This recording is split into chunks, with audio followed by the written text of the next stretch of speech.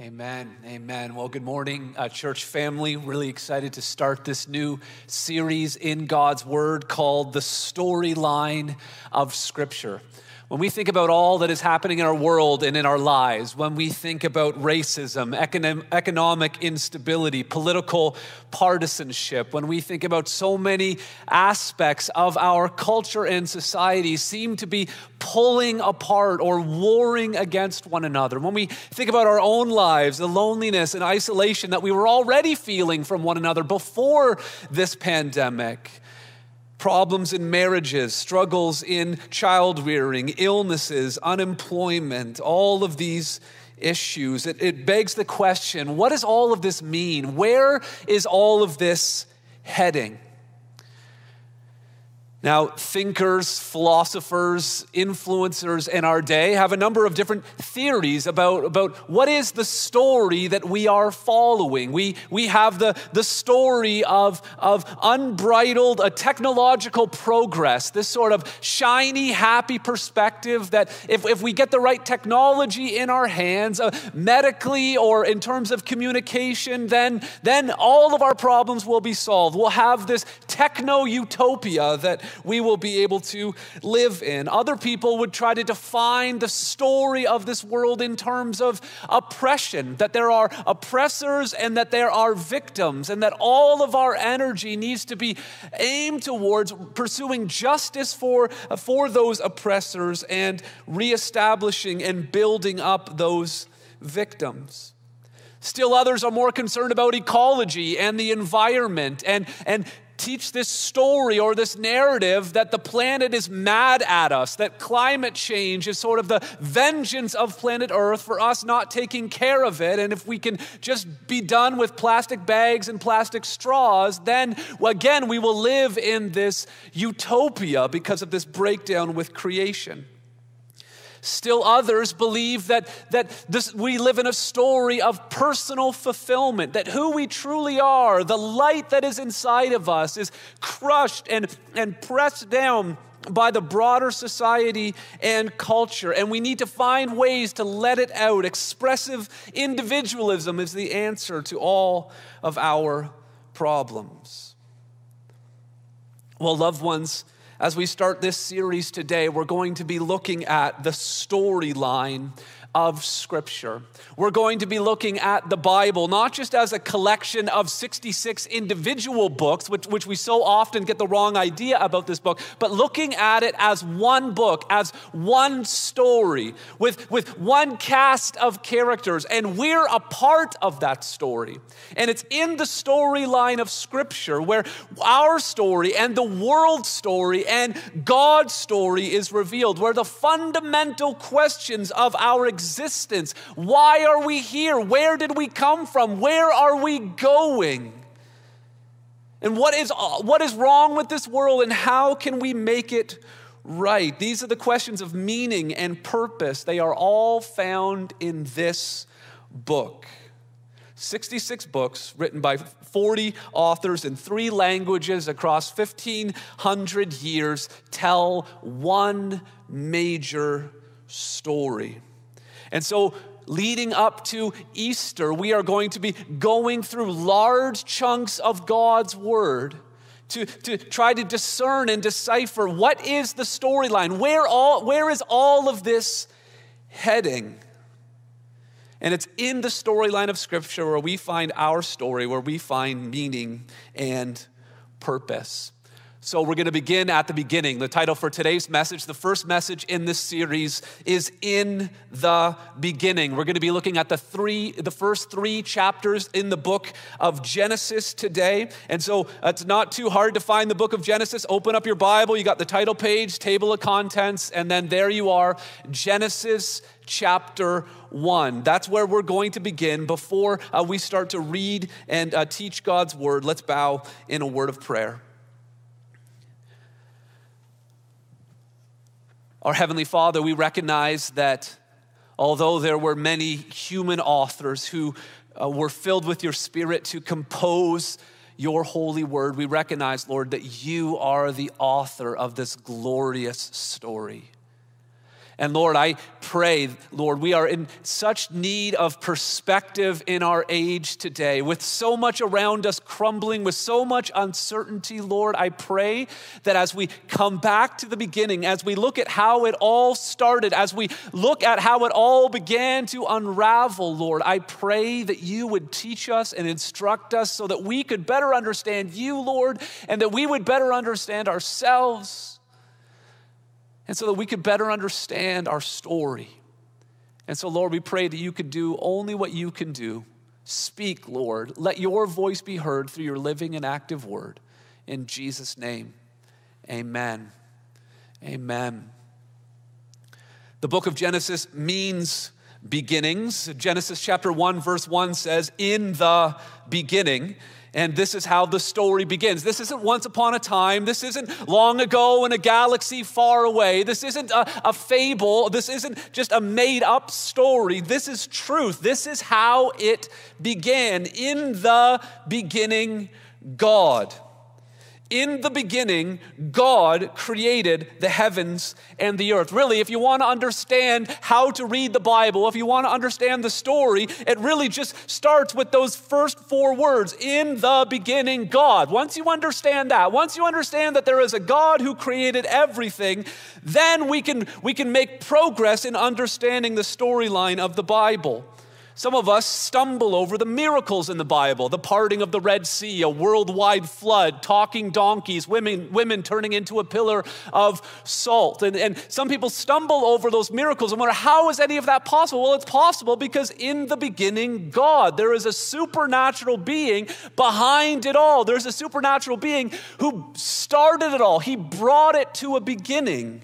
And he will bring it to an end. He started the story, and he's going to bring the story to a conclusion.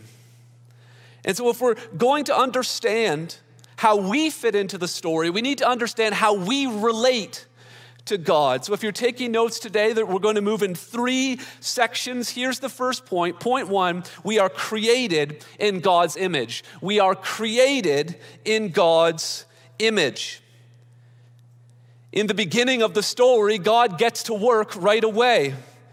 Verse 2 says, the earth was without form and void, and darkness was over the face of the deep, and the Spirit of God was hovering over the face of the waters. Underline in verse 2 where it says that the earth was without form and it was void. It was formless, it was without form, and it was void. It was empty. The world was empty. And what we see God doing over the next 6 days is forming the world and filling the world. Let me show you what I mean. I've got a diagram here I want you to see. On day 1 in verses 3 to 5, we see God creating light. He forms light. And then in verses 6 to 8 on day 2, he forms this expanse. It's the sky, it's air. He creates, he forms the expanse. And then verses 9 to 13, he creates land and vegetation. So the earth was formless, and he is forming it. And then we get to day 4, 5, and 6, and he moves from forming the earth to filling it. It's no longer void. He created light, and then he fills that light with the sun and the moon and the stars. He created the expanse, separating the waters from the waters, and now he creates fish in the sea and birds in the air. He created land, and now he creates animals to dwell on the land. So God, over 6 24-hour periods, creates the heavens and the earth. The earth was without form and it was void, and God formed it and he filled it. Now, some of you might have some questions about science. Some of you might be saying, well, doesn't the world appear to be much earlier? How could it be possible that God had created light before he created the sun? How is it that vegetation was able to survive on planet Earth when the sun hadn't been created until day 4? Well, again, remember Genesis 1 verse 1. In the beginning, God. In the beginning, God. Well, doesn't the world appear much earlier? It doesn't appear when we look at the scientific evidence around us. I mean, don't scientists believe that there's billions or millions of years going back? How could all of this happen in less than a week? Why does everything look old? Well, again, in the beginning, God. Remember when Jesus at the wedding at Cana turned water into wine. Now, what is the normal process for making wine? You gotta wait for grapes to grow.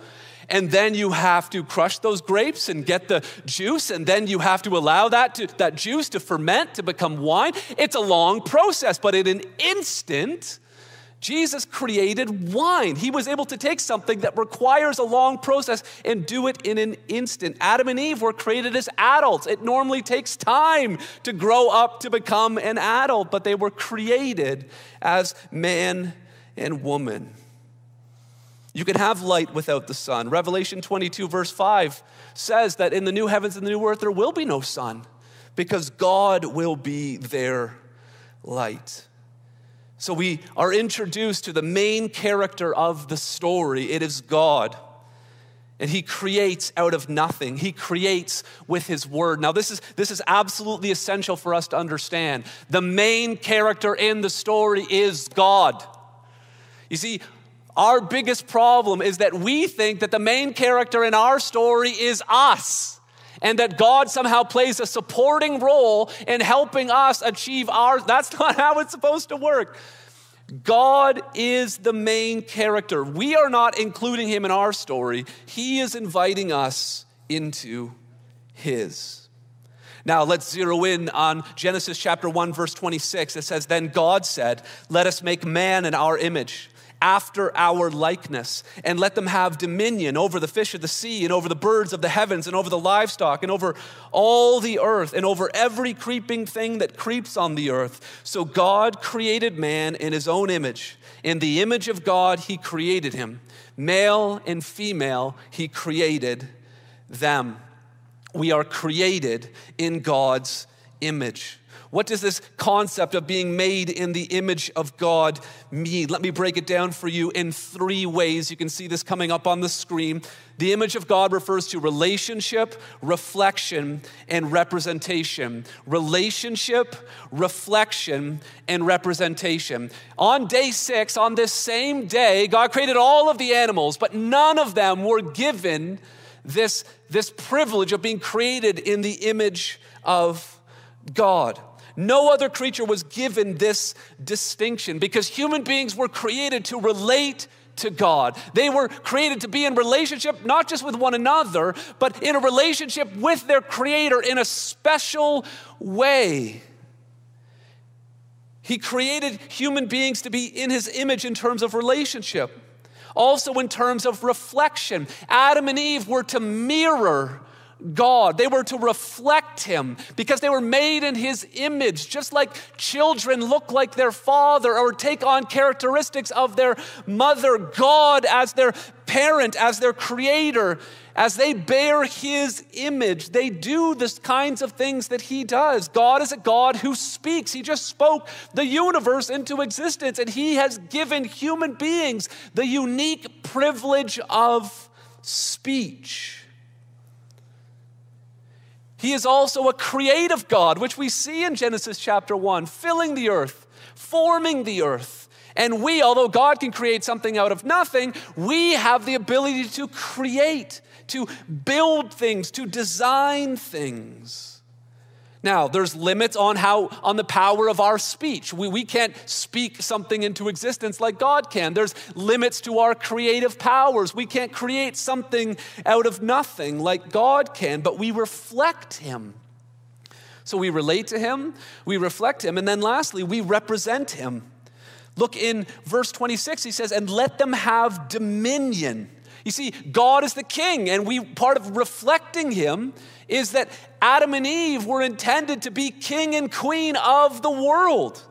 They were to have dominion. They were like vice regents. They were supposed to represent him.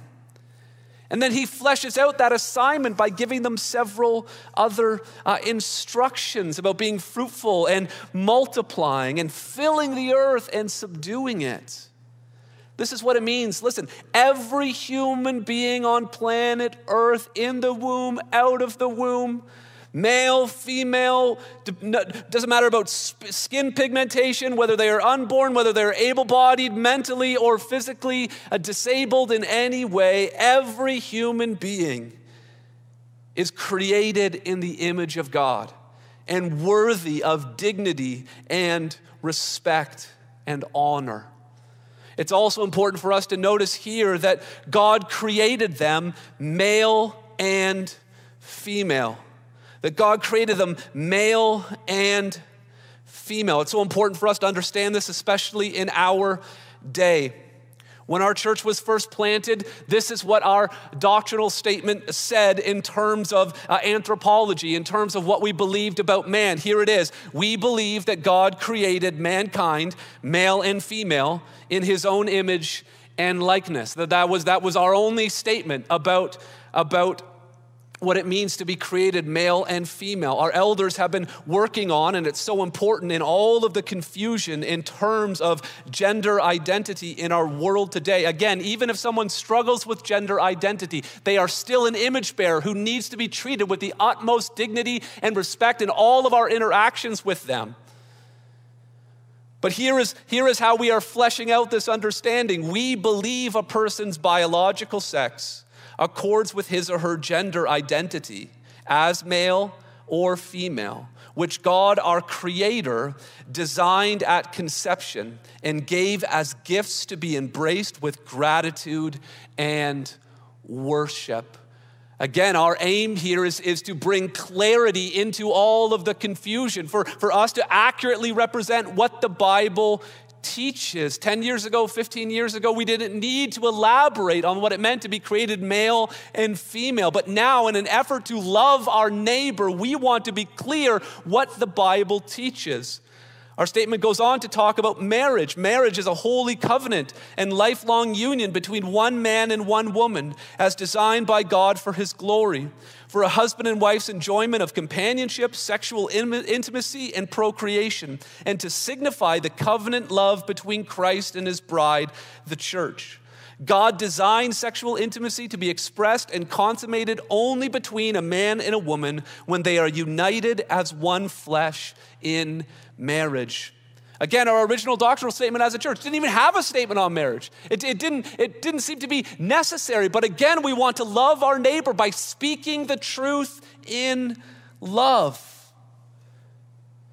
Now, of course, if our neighbors disagree with us on this issue, if our neighbor happens to be living in a different way, the world would say that the only explanation for why we believe what we believe would be because of hatred or because of fear. But that's not true. That can't be true of the church. We must love God and love our neighbors. And so we do not love our neighbor by glossing over our differences, but caring enough about people to share with them what matters most to us and listening to what matters most to them. So God created them male and female. Now look at verse 28. And God blessed them. Item number 1 on God's agenda for humankind was to give them blessing. He wanted to shower his favor and his grace and his love on them. His intention was to bless them, and he blessed them by giving them responsibility. He didn't bless them by telling them, just go put your feet up, just go do nothing. No, he blessed them. Part of the blessing of being made in the image of God is being entrusted with responsibility. He blessed them and said, be fruitful and multiply, fill the earth and subdue it. Fill the earth, be fruitful, produce more image bearers, more kings and queens that will relate to God and reflect God and represent God. And then it says, and have dominion. There it is again, this idea of ruling and reigning. Allow God to rule over you, and you will rule over fish of the sea, birds of the heavens, every living thing that moves on the earth.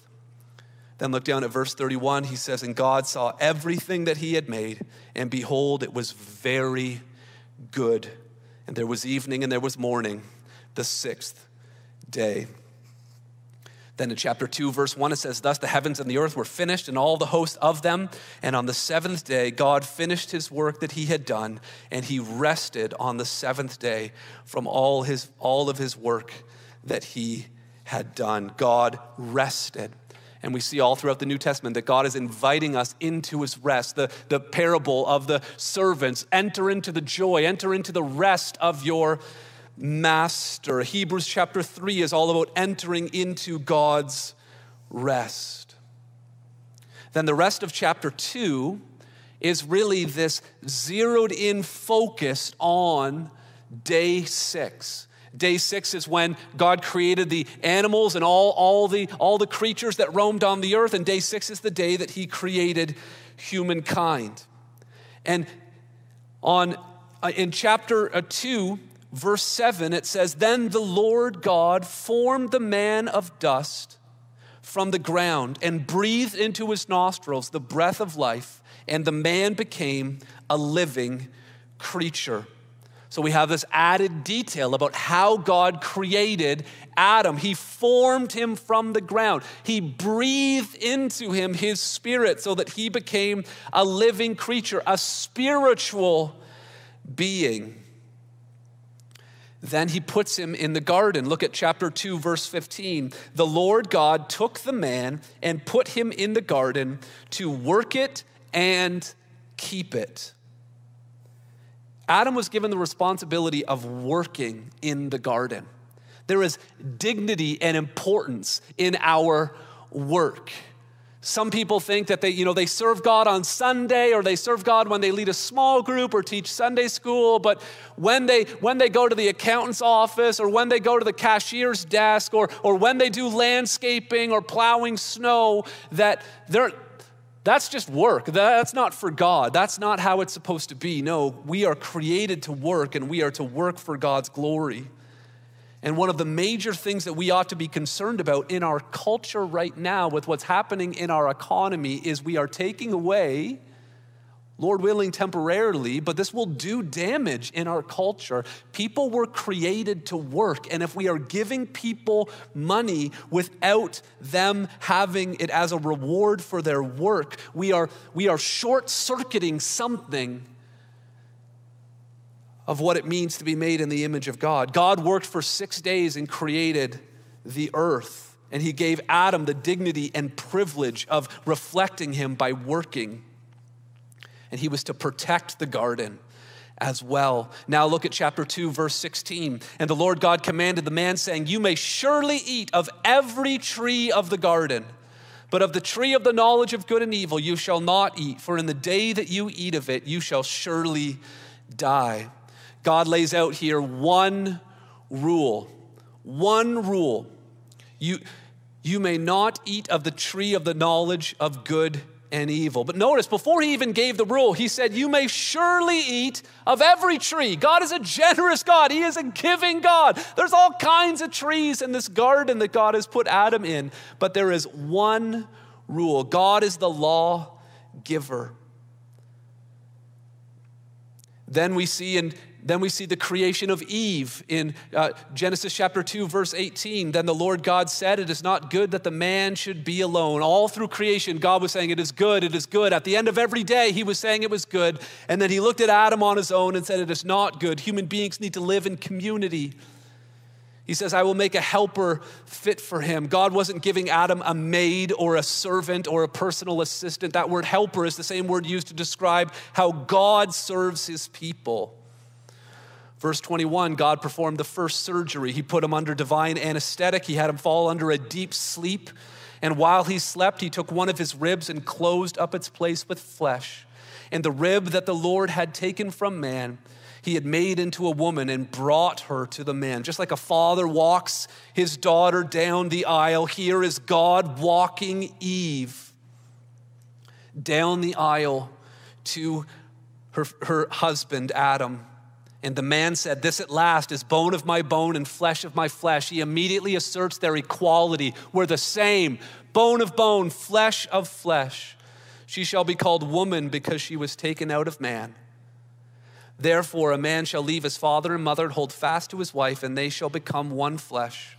And the man and his wife were both naked and were not ashamed." This is the first marriage. Marriage was God's idea. Marriage was not a human invention. It was something that was God-given. Now, Genesis chapter 2 could have been happily ever after. They're living in the garden. They're in the presence of God. There is no sin. There is no evil. There is no illness. Nothing has gone wrong. But all of this sets the stage for chapter 3. And that brings us to our second point. So point 1 is that we are created in God's image. Point 2 is we have broken God's law. We have broken God's law. Genesis 3 verse 1 says, "Now the serpent was more crafty than any other beast of the field that the Lord God had made. He said to the woman, 'Did God actually say you shall not eat of any tree in the garden?'"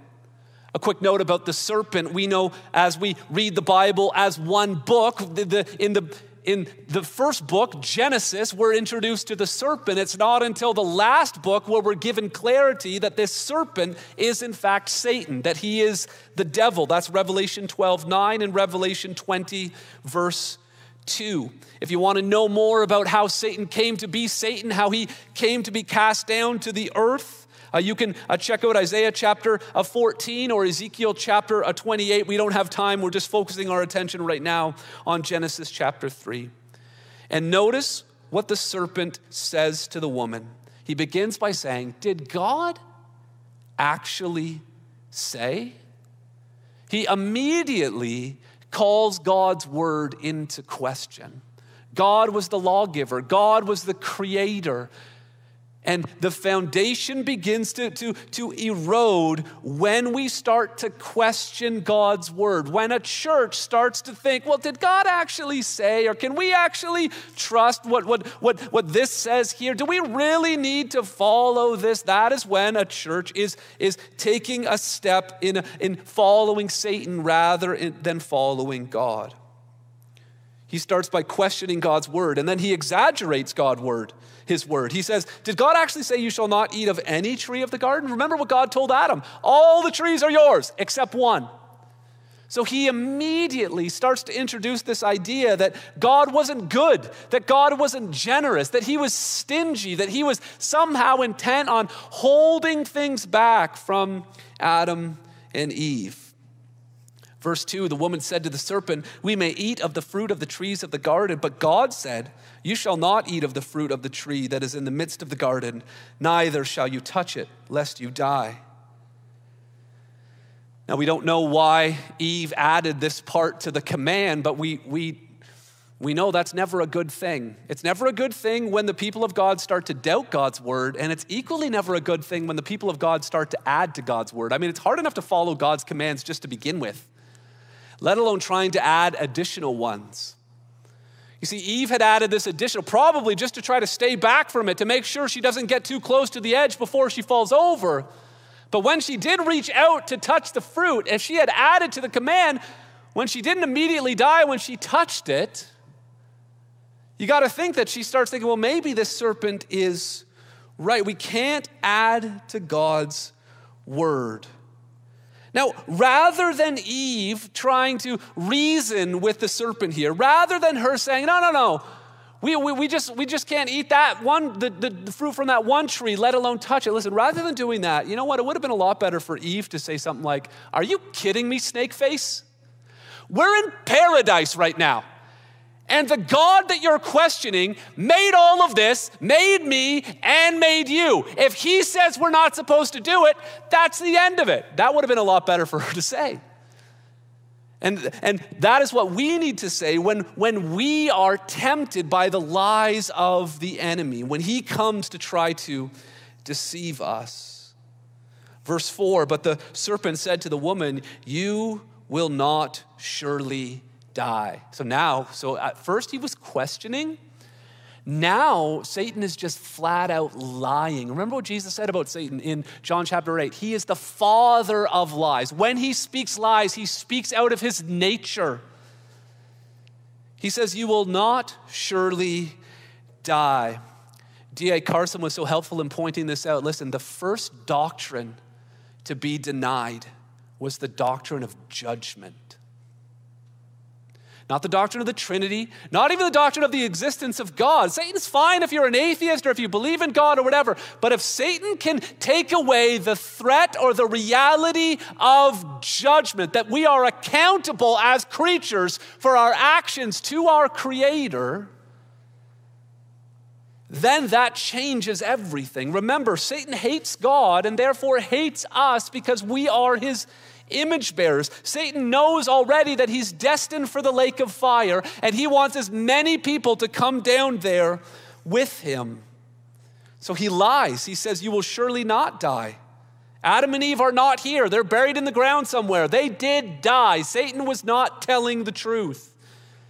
And he says, you will be like God. You see, now here in verse 5, where he says, you will be like God. This is where we're getting at the essence of what it means to be tempted. We are getting at the core of what sin actually is. We get the wrong idea when we think that sin is merely law breaking. It's not simply law breaking, it's law making. In verse 5, he says, you will be like God. And then he says, knowing good and evil. When the serpent is talking about knowing good and evil, he's not just talking about, about knowing the difference between good and evil. No, he's talking about having the privilege of determining what is good and what is evil. To make their own rules, not to be a lawbreaker, but to be a law maker.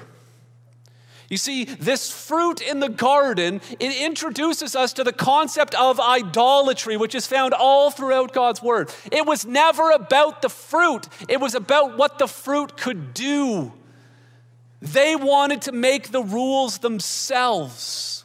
Every idol in Scripture, it's never about the statue. It's never about the false god. It's about what you think that statue or that false god or that fruit can do for you. That's the same in our lives today. We have different kinds of idols, but ultimately it's our quest for moral autonomy and significance apart from God. Notice how in verse 6 that Eve saw that it was good for food and a delight to the eyes.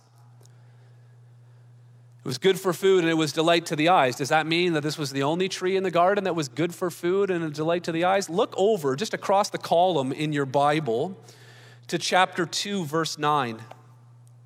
I didn't read this verse initially because we're trying to keep a quick pace here, but Genesis 2, verse 9, it says, and out of the ground the Lord God made to spring up every tree, notice this, that is pleasant to the sight, check, pleasing to the eye, and good for food, check. It wasn't the beauty or the nutritional value of the fruit. This fruit looks and tastes exactly the same as all. The kicker is what comes next. It was good for food. It was a delight to the eyes. And what comes next? And that the tree was to be desired to make one wise. That was the fundamental difference. It wasn't just that she saw it and it was attractive. It wasn't just that it was good for food. The only reason why she took the fruit was that she thought she would be wise. She thought that she wouldn't need God. She thought that she would be able to make her own rules. And we are living in a world that is desperately trying to make their own rules, and the rules are always changing and morphing and developing. Then in verse 6, we get an update on where Adam has been all of this time. She took of its fruit and ate, and she also gave some to her husband, notice this, who was with her. The whole time, Adam was silently observing all that was taking place. Adam, who was the one, before Eve was even created, he was put in the garden to work it and to keep it. To keep means to guard, like a goalkeeper guards the net. Adam's job was to keep the garden, to guard it. He failed. He was the one that was given the law. He's the one who should have stepped in as soon as the serpent opened his mouth. He was the one who should have corrected Eve when she added to the command. He was the one who should have said, don't touch that. But Adam failed in his responsibility. And so here's what ends up happening. Adam and Eve thought that they would somehow become equal with God. They weren't sure really how their status with the serpent would, or their relationship with the serpent would go. But here's what ends up happening. The intention was that God would reign over humans, and that humans, as image bearers of God, would reign over the creatures. But then what ends up happening is the creature, the serpent, is now ruling over Adam and Eve. They're not following God's word anymore. They're following the serpent's word. And Adam and Eve are now trying to put themselves in the place of God. And what ends up happening here in this moment, and there's so many places in Scripture where you can see that this is true, is that Adam and Eve abdicated their royal status. In trying to dethrone God and throning themselves, you can't take God off his throne, but they took off their own crown and placed it on the head of the serpent. Luke chapter 4, when Satan is tempting Jesus in the wilderness, he tells him to bow down before him, and he says, to you, if you bow down, I will give you all the kingdoms of the world. Luke 4 verse 6, to you I will give this authority and their glory, for it has been delivered to me. Who delivered the kingdom and the authority and the dominion over all the kingdoms of the world to the serpent, to Satan? It was Adam and Eve when they followed his word rather than God's word. You see, we think that it's either, you can serve God or serve yourself. No, there's no such thing as serving yourself. It's either you serve God or you serve Satan. And you might not even think Satan exists. He's fine with that. But he is the one who had been given by Adam and Eve the authority to rule over the kingdoms of this world. Then things begin to unravel in verse 7. Then the eyes of both were opened, and they knew that they were naked. They sewed fig leaves together and made themselves loincloths. And they heard the sound of the Lord God walking in the garden in the cool of the day. And the man and his wife hid themselves from the presence of the Lord among the trees of the garden. But the Lord God called to the man. I love that.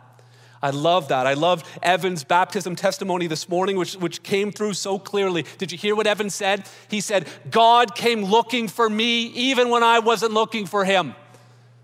This is the God that we serve. They are hiding from him. They are afraid of him. They are ashamed of what they've done. They had just tried to dethrone him, and yet he calls out to them. Where are you? As if God doesn't know where they are. He's calling out to them for their sake. He says, I heard the sound of you in the garden, and I was afraid because I was naked and I hid myself. Verse 11, who told you that you were naked? Remember the beauty at the end of Genesis 2, that they were naked and unashamed. Now they are ashamed of their nakedness. Who told you that you were naked? Have you eaten of the tree which I commanded you not to eat? They were naked. They were hiding. They were afraid. They were ashamed. Look at Adam's response in verse 12. That the man said, the woman you gave me to be with me, she gave me the fruit of the tree and I ate. This is where the victim mentality kicks in, where Adam says, it's Eve's fault. And even in saying that it's Eve's fault, look at what he says. The woman whom you gave me, actually, God, this is your fault.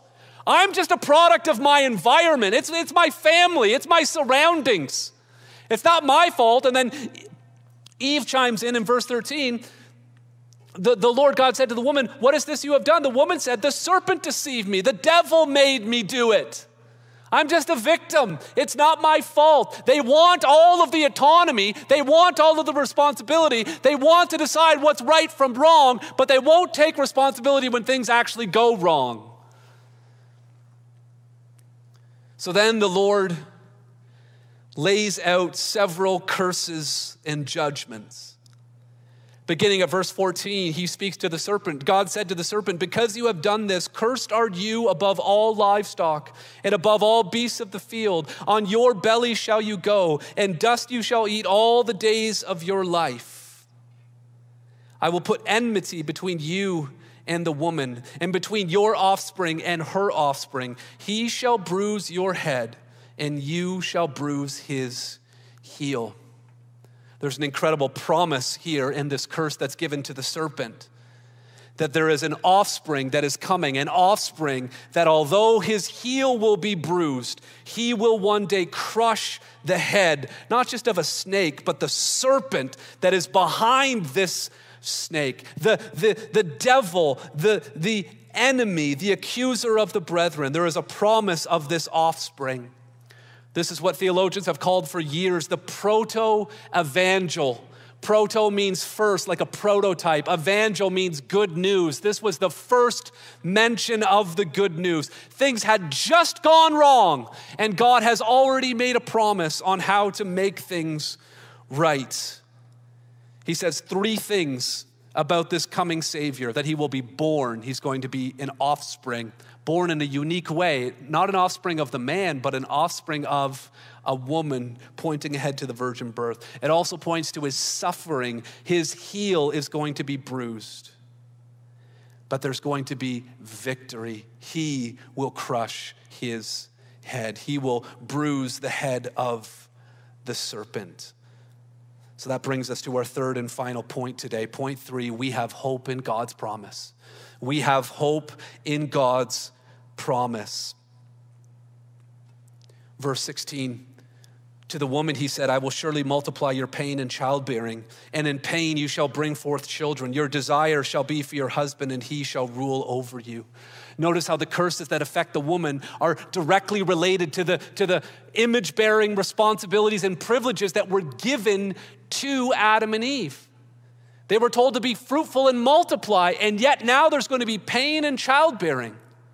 And now there's going to be a breakdown in the relationship. She's going to have a desire to want to overthrow her husband, and her husband is going to rule over her harshly. That's going to make it hard to be fruitful and to multiply if men and women are at odds with one another. And then the curse to Adam in verse 17. And to Adam he said, because you have listened to the voice of your wife and have eaten of the tree of which I commanded you, you shall not eat. Just stop there for a minute. It's never a bad thing to listen to your wife. That's not what God is getting at. He's getting at the fact that he listened to his wife rather than listening to God. He says, cursed be the ground because of you. In pain you shall eat of it all the days of your life. Verse 18, thorns and thistles it shall bring forth for you, and you shall eat the plants of the field. By the sweat of your face you shall eat bread, till you return to the ground. For out of it you were taken, and for you are dust, and to dust you shall return. The ground is cursed. Remember the image-bearing responsibilities and privileges. They were supposed to fill the earth and subdue it, but now the earth is going to fight back. Now there's going to be thorns and thistles. Now they've got to work by the sweat of their brow. So Adam is going to be spending his whole life trying to subdue the earth in this battle against creation to produce crops so that they can survive, the struggle for survival. And ultimately, Adam's going to lose and the earth is going to win. Adam is going to get swallowed up by the earth. He came from dust and he is going to return to dust. You see, what we see here happening in Genesis chapter 3 is a breakdown in all relationships. Let me show you what I mean here in this final diagram. The relationship with God and human beings is broken. They were afraid and they were ashamed and they hid. The relationship between men and women is broken down. The men want to rule. The women have a desire to rule. The breakdown between humans and creation is broken. Thorns and thistles are growing. Everything is broken. But we have hope in God's promise. Look with me at verse 20. It says, the man called his wife's name Eve because she was the mother of all living. And the Lord God made for Adam and his wife garments of skins and clothed them. Verse 22, then the Lord God said, behold, the man has become like one of us, knowing good and evil. Now, lest he reach out his hand and take also the tree of life and eat and live forever. Therefore, the Lord God sent him out of the garden of Eden to work the ground from which he was taken. He drove out the man at the east of the Garden of Eden. And at the east of the Garden of Eden, he placed the cherubim and a flaming sword that turned every way to guard the way to the tree of life. If you read Genesis chapter 2, it's not just one tree, there's two trees in the garden of significance, the tree of the knowledge of good and evil and the tree of life.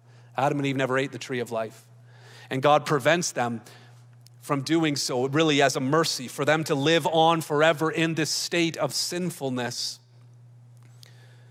Would have been more tragic than dying and returning to the dust of the earth. And the whole storyline of Scripture is how can the people of God come back away from the rule of the serpent and under the rule of God? How can they get out of the cursed land and return to the paradise of Eden? How can they get back and eat from the tree of life that's being guarded by a cherubim with flaming sword? How can they find their way back to the tree of life? Well, there's a little hint in verse 21. Do you see it there? The Lord God made for Adam and for his wife garments of skins and clothed them. One short little verse. We see Adam and Eve being clothed. They tried to clothe themselves with fig leaves. It didn't work. But God covered their shame. And how did he cover their shame? He covered their shame because an animal died. What we're going to see as we go through the storyline of Scripture is that dead animals show up at key moments. Pretty much every important moment in the Bible storyline, there is a dead animal. And here it is, that a sacrifice needed to be made in order to cover the shame of Adam and Eve. A sacrifice needs to be made in order for us to cover our shame. And we have a promise that sacrifice is coming. Adam and Eve were created in the image of God. Colossians chapter 1 verse 9 says that Jesus is the image of the invisible God. And Colossians 3:10 says that he is restoring us into the image in which we were created. Adam was tempted on a full stomach in the middle of paradise. Jesus was tempted in the wilderness without eating for 6 weeks. Adam failed, Jesus succeeded. Romans 5:12-21 says that sin and death came through one man, Adam, but grace and the gift of righteousness comes through Jesus Christ.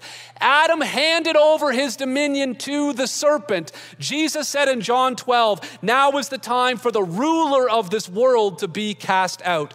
Adam's sin brought on a curse which made thorns grow. Jesus put a crown of thorns on his head, bearing that curse. Jesus died the death that Adam and Eve and you and I all deserved to die. Jesus suffered on the cross. The serpent bruised his heel, but he rose again on the third day. He crushed his head. Adam was a gardener. Mary Magdalene mistook Jesus for a gardener when he was resurrected. Was that really a mistake? Or was Jesus really just fulfilling the image-bearing responsibility where Adam failed? Jesus was the true gardener. In Matthew 28, Jesus said, all authority in heaven and on earth has been given to me. Satan had it, but he had it temporarily. He had the crown. He was running around like he ran things, but now we know who's in charge.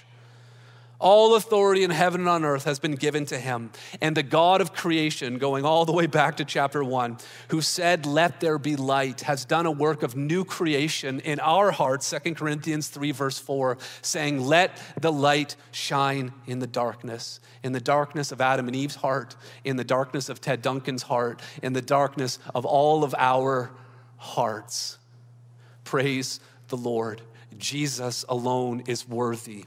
He is the hero of the story. And everything that is good in Genesis 1 and 2, and everything that is wicked and evil in Genesis 3, all finds its ultimate resolution in the King Jesus Christ.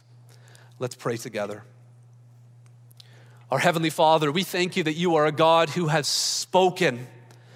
And Lord, I pray that as your word has so much power, power enough to speak stars into existence, powerful enough to create the entire cosmos, I pray, Lord, that your word would speak and would not return empty, Lord, but that would accomplish its purpose even now, even for the handful of worship team members that are in the auditorium right now, for the hundreds of people that are watching from home right now. May your word transform us, and may we see Jesus as our Savior, as the one who crushes the head of the snake. Lord, we pray that you would draw us close, protect us from temptation, Lord. Protect us from wanting to make our own rules. Protect us from wanting to live for our own glory. God, protect us from thinking that the story is about us and that we are the main characters. Lord, help us to live in and embrace and have faith in and find our hope in your story. In Jesus' name we pray. Amen. Amen. Thank you.